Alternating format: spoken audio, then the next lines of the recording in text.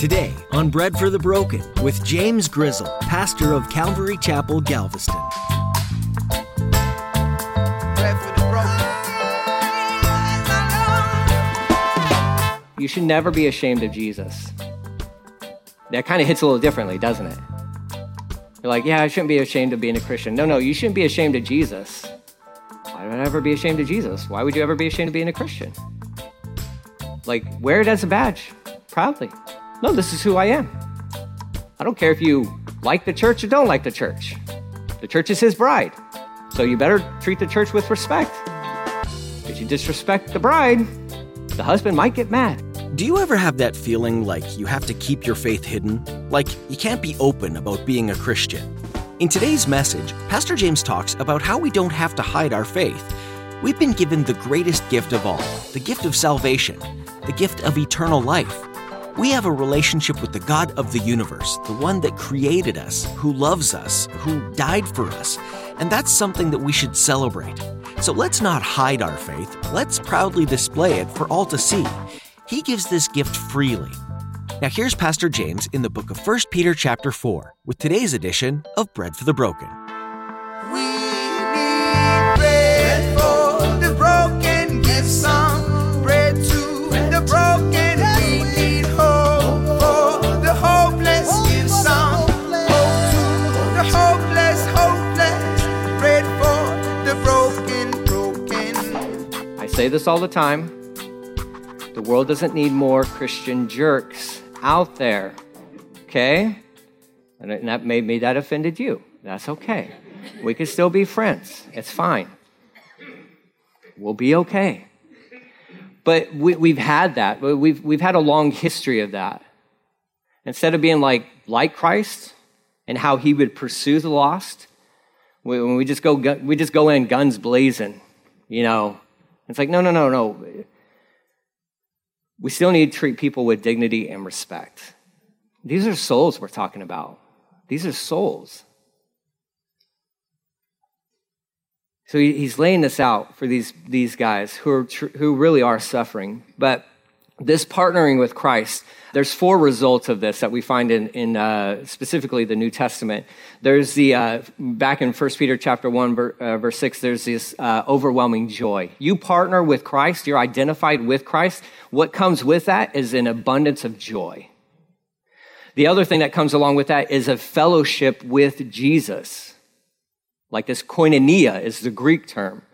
And it's a beautiful, like intimate kind of gathering thing.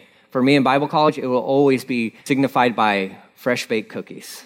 You're like, what? Yeah, no, Bible college. Starving Bible college students. Thursday nights, we had, I don't know what it was, some sort of chapel thing. But afterwards, they called it koinonia, like a fellowship time. Well, the kitchen staff always dished out fresh-baked cookies. And for college students, you're like, oh, finally we get to eat, right? You're like, oh, man. Southern California, too, is, you know, everybody's trying to survive out there. But that in my brain, koinonia is always like cookie time. You know, it's like, oh yeah, that's nice. And you can see that, smell the fresh baked cookies, sit down with Jesus, break some cookie bread together, and just have a great time. Like that's part of this fellowship you have with him. The fellowship in his suffering is Philippians 3 verse 10. The third thing is to be glorified with him. If you're identified with him, if you suffer as a result of your connection to him, just know Romans 8:17 says that you will share in being glorified with him. And the other thing that surpasses all my understanding, which is not a lot, but 4 is reigning with him. 2 Timothy 2:12. Reigning with him. I'm like, what does that even mean? Like ruling and reigning with Christ. It's hard for me to even think about what that could even begin to look like. But these are 4 things that you have as you are identified with Christ, that are like, that's your deal. Overwhelming joy, fellowship with Jesus, being glorified with him, and then reigning with him at a later date. It seems like those 4 things certainly are enough to get us through this life. And even beyond that, like that's sweet. That's all cool stuff. But just the simple fact that you will be with Jesus forever. Like for me, that's it. Done. Like all this, overwhelming joy, yeah, that's sweet. I'll take it. Fellowship with him, that's the deal. Like one-on-one time with Jesus, please. Yeah, I'll take that for eternity. That's what makes heaven heaven, right? Like that's what makes heaven heaven is Jesus and being with Jesus. We can make it through this life. You can make it through anything that this life throws at you. Because in the end, you will be okay. You will be okay. He goes on to say, if you are insulted, verse 14, because you bear the name of Christ, you'll be blessed, right? Even the Sermon on the Mount addresses that to a certain extent. Blessed are you if you're persecuted, right? So you'll be blessed. If you're insulted, and there's a key term here that's going to be repeated. It's if you are. Doesn't mean everybody's going to be, but if you are, well then, okay, don't seek out revenge. Consider it a blessing. Okay? That's hard, right? Yeah, okay, apply that one. Yeah, that's difficult. That's easier said than done. But if you are insulted because you bear the name of Christ, you will be blessed. If you are, you will be, okay? For the glorious Spirit of God rests upon you. Verse 15, if you suffer, however, it must not be for murder, stealing, making trouble, or prying into other people's affairs. Oh, the busybodies. Oh, that's not a good list to be on. Yeah. Look, if you're going to suffer for righteousness, okay, you're blessed. If you're suffering because of sin, you get what you deserve. I'm sorry, but you get what you deserve, right? He's clarifying to these guys, like, look, these guys are coming after you, but that doesn't give you the right to sin. That doesn't give you the right to sin. These guys are stealing everything from you. That doesn't give you the right to steal back from them. These guys they're killing your family members. That doesn't give you the right to murder them. Murder is a term that's used there. And he also goes on to say, like, don't be a troublemaker. That's hard for some of us in this room. There's some of you who are like, you got no problem with that at all, right? You haven't caused trouble a single moment of your life. But there are some people in this room, that's a really hard one for you, right? Because if you're like me, it's like, it's just part of my DNA. Causing trouble is like where all the fun's at. What do you mean it can't be a troublemaker? Well, if you're suffering because of that, well, you kind of ask for it. You kind of ask for it. It's cause and effect. And the other one is for the busybody. Let me just say it like this. Mind your own business. Mind your own business. Just mind your own business, right? Stay focused on what God's called you to do and do that. Don't be prying into other people's business. You don't have any business there. Why? I want to know how to pray for them. That's a lie. That's not true. That's not true. You know it. The Exodus verse right there back in chapter 20. Don't bear false witness against your neighbor. Look, it's one thing to be concerned for people, and that's fine. Check in on them. That's what we're supposed to be doing. But you need to keep that. That's not a church prayer chain. The prayer chains can get really kind of dicey, right? Pray for other people. If somebody asks you to pray for them, you pray for them. And then that stops with you. If they give you permission to pursue prayer from other people, then you share that with other people. If they have not specifically given you permission to pray for those things, it stays with you. It stays with you. That's a protective thing for the body. Because there's been a lot of hurt in churches when we let this run wild. So this isn't saying like you can't be concerned for other people or you shouldn't know what's going on in other people's life. That's not what it's talking about. What it is talking about is you using that information to gain audiences with other people. And that's not your place. That is not your place. That is something that we can't allow to creep into the church because that's a destructive thing. So mind your own business in that sense. We're constantly looking out for each other, praying for each other. How can I help you? If you're in this room, you need help with anything, there are people in this room who want to help you, right? That's a reality. Is that true? We're looking out for each other. We're helping each other out and all that good stuff. But we're also like, keep confidentiality something that's there, okay? Just if somebody goes to you, keep it to yourself. I have my brain is overloaded with confidential kind of stuff. Being a pastor, you're like, this past week, I don't know how many, 5, 6 counseling sessions. This is just this past week. And I'm like, my brain is full. My brain is full. But I'm never going to be pulling people aside, be like, hey, did you hear about so-and-so? They came to me. That's not never, ever, ever going to happen. Nor should it happen between you and other people, okay? So back into this. Don't suffer for wrongdoing, essentially. You could sum it up like that. Verse 16, but it is no shame to suffer for being a Christian. This is one of only 3 times that word is used in your New Testament. The other 2 times are found in the book of Acts. Christian, it is in your Bibles, but it's only there 3 times. Okay, and here is the 3rd time. It is no shame to suffer for being a Christian, nor is it a shameful thing to be a Christian. Okay, in the day and age in which we live, you should not be ashamed of your identification with Christ Jesus. I'm not ashamed of the gospel. Not ashamed of it. One of my favorite Christian rappers, Lecrae, he's got 116. That's his label. He's got every single one of his guys has it tattooed on their body somewhere. Why? Because they are not ashamed of the gospel of Jesus Christ. And that's how we should be as well. You shouldn't be ashamed to suffer as a Christian, nor should you be ashamed of being a Christian, or to say it another way, you should never be ashamed of Jesus. That kind of hits a little differently, doesn't it?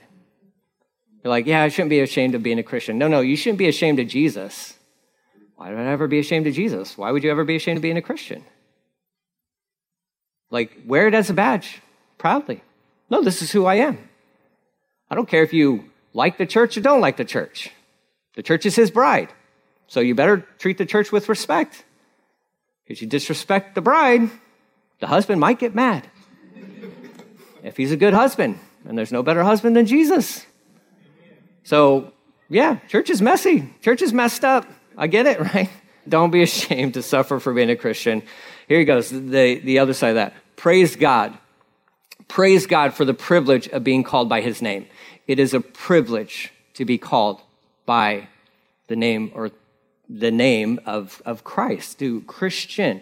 It is a privilege to be that. It is a privilege. We should not be embarrassed by that or ashamed of that or try to hide that. Hello, my name is James. I'm a Christ follower. It's who I am. It's who I am. I'm a sinner saved by the grace of God and the perfect sacrifice of Jesus Christ. That's who I am. That is my identity. That is my identity. I'm not ashamed of that, and nor should any of you be ashamed of that. It's a privilege, so we should rejoice in that, is what he's saying. Verse 17, for the time has come for judgment. Oh, that's not nice. Wait a minute. No, judgment for the bad guys, right? Oh, not necessarily. Let's look at what it says. It says time for judgment, and it must begin with God's household. You're like, wait a minute. So now you're telling me that suffering is a part of the gig, and now you're telling me that when he judges, he starts first with the church. Yeah, and he should. You're not exempt from it. You're not exempt. You can't go speeding down the highway and get pulled over by a cop, and then he comes up to the window and says, all right, hey, you know why I'm pulling you? Officer, let me tell you something. I know I broke the law. I sinned, but here's what I did. I confessed it to God, and I asked him to forgive me, and he has, so you can put your ticket book away. Because I'm good. I'm good. That's not how it works. God might whisper in that cop's ear, give him 2. Give him another one. I'm sure you can find something wrong with this car. That, we would be foolish to think that that's how it works for us, as if we were exempt from consequences. Okay? Judgment should start with the house of God. we know better. We know better. Okay? So he's going to deal with his kids first. He's going to deal with his kids first. And this judgment, it's a corrective thing. It's disciplinary, is what it is. And he disciplines those whom he loves, is what the book of Hebrews tells us. So if you feel like you got spanked or swatted by God, I don't even know if that's a thing anymore. I lived in a day and age where I got swats in school by a principal. Anybody else? Yeah. We're the chosen generation. They stopped that with us. Maybe that's for the best. I don't know. But if you ever felt like that from God, please know that he's doing that because he loves you.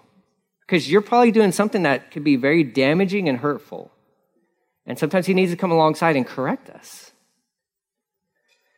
So he allows persecutions. This is just a quote from John Walvoord. God allows persecutions as a disciplinary judgment to purify the lives of those in the family of God. So he can allow these trials, testings, persecutions, these hard times, I will say it like that, to purify his followers, to get a hold of your attention. Because maybe you're doing a bunch of stuff you shouldn't be doing. And God knows how to come alongside and be like, well, let me turn the temperature up a little bit. Because he wants to get a hold of your attention because he loves you and he really does see the big picture and he knows what's best for you. So we praise God for that. Time of judgment has come for God's household. And it says, and if judgment begins with us, what terrible fate awaits those who have never obeyed God's gospel or his good news. Okay? So it's coming, like that disciplinary action is coming for us. It's this refining type thing. And it's one thing to be his kid, but that judgment and discipline will be happening universally. Better to be his kid than somebody who has flat out rejected him, okay? It says, and also verse 18, if the righteous are barely saved, or yours may say scarcely saved. I kind of like the barely saved a little bit, kind of paints a different picture there. But if we're barely saved, and that's not a salvation thing, okay? It's not talking about like your salvation. This is like a rescue kind of thing, sparing kind of a deal. If the righteous are barely saved, what will happen to godless sinners? And this is a good verse, and maybe you never thought about underlining it or highlighting it, but this is a good verse to keep you humble. You and I, barely saved. So don't go walking around with your chest all puffed up thinking you're some sort of super Christian. No, we all fit into this category of like, just barely. Like when you go marching into heaven, ain't nobody throwing you a parade. Like, we've been waiting for you. They're like, I can't believe you made it. Wow. You still got smoke on your clothes. Like, you were that close. That's a good mentality to have. None of us are above anybody else. And in the world of Christianity, none of us are further down the road, so to speak. Where the ground at the cross is level, is what Billy Graham used to say. Now, you might be more mature because you've been walking with the Lord for longer, and that's a maturity thing. That's what I'm talking about. But that's not like you're more important than somebody else. Okay, we're all valuable within the family of God. But don't let it go to your head, though, thinking like you're a super saint. There's no such thing as a super saint. Okay? So, but again, that process, that's talking about this refining discipline is what that's a reference towards. Verse 19, so if you are suffering in a manner that pleases God, meaning suffering for righteousness, keep on doing what is right. And trust your lives to the God who created you, for he will never fail you. Let me read that verse again. Let me read it again. Okay? I'm going to just take a second to let it sink in. If you are suffering in a manner that pleases God, keep on doing what is right. And trust your lives to the God who created you. For he will never fail you. He will never fail you. But it feels like he's failing me, man, because my life is falling apart. He will never fail you. I don't know how it's going to work out. See, this is the difficulty, right? Because I can say this thing, but you're living through something. And you're like, but my life feels like it's falling apart. How is this going to work together for good for those who love him and are called according to his plan and his purpose? Romans chapter 8. Like, I'm not seeing that. Keep doing what's right. I'm not saying the fog's going to clear today, but eventually the fog will dissipate. It will clear, and you will see why you went through what you are presently going through. He's got a plan. He has a plan. Do you trust him? Do you trust him? He will come through for you. He will never, ever fail you. So with that reality, never, ever give up. Never give up. It is always too early to quit. It is always too soon to quit. Always. Always. He's got you. Entrust your soul to a faithful creator and continue to do good. Now, speaking of his faithfulness and how he's going to come through for you 100%, I have this little picture, a little levity for you. I don't know if you can see this image. It is hilarious. Your chances of being killed by a raccoon are low, but they are never zero. You see that creepy little raccoon standing on his hind legs staring into a window, you're like, all right, I think my chances are kind of gone up a little bit. And I use that as a silly thing to illustrate to you the fact that God's chances of never coming through for you are, look, he's always going to come through for you. He's never, the chance of God failing you is zero. Zero. But I can't tell you how that's going to look. I can't tell you how that's going to work out. I can't tell you when he's going to show up. What I do know is that if you're his kid, he will come through for you. I don't know what that's going to look like, though. That's the thing.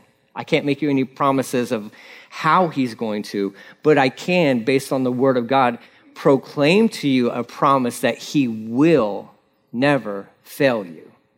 He'll never fail you. So keep going. Keep going. And then look around. We had those hands raised. Who's been having a difficult time in this life recently? No, keep your hand in the air. Like, look around in this room. People are going through difficult times, and we're here to minister to each other. You can put your hands down. We're here to minister to each other. So make yourself available, number one, to be ministered to, but then also, if you're having a good week, then you make yourself available to minister to somebody who had a hand raised. That's body life, guys. That's what being a church is.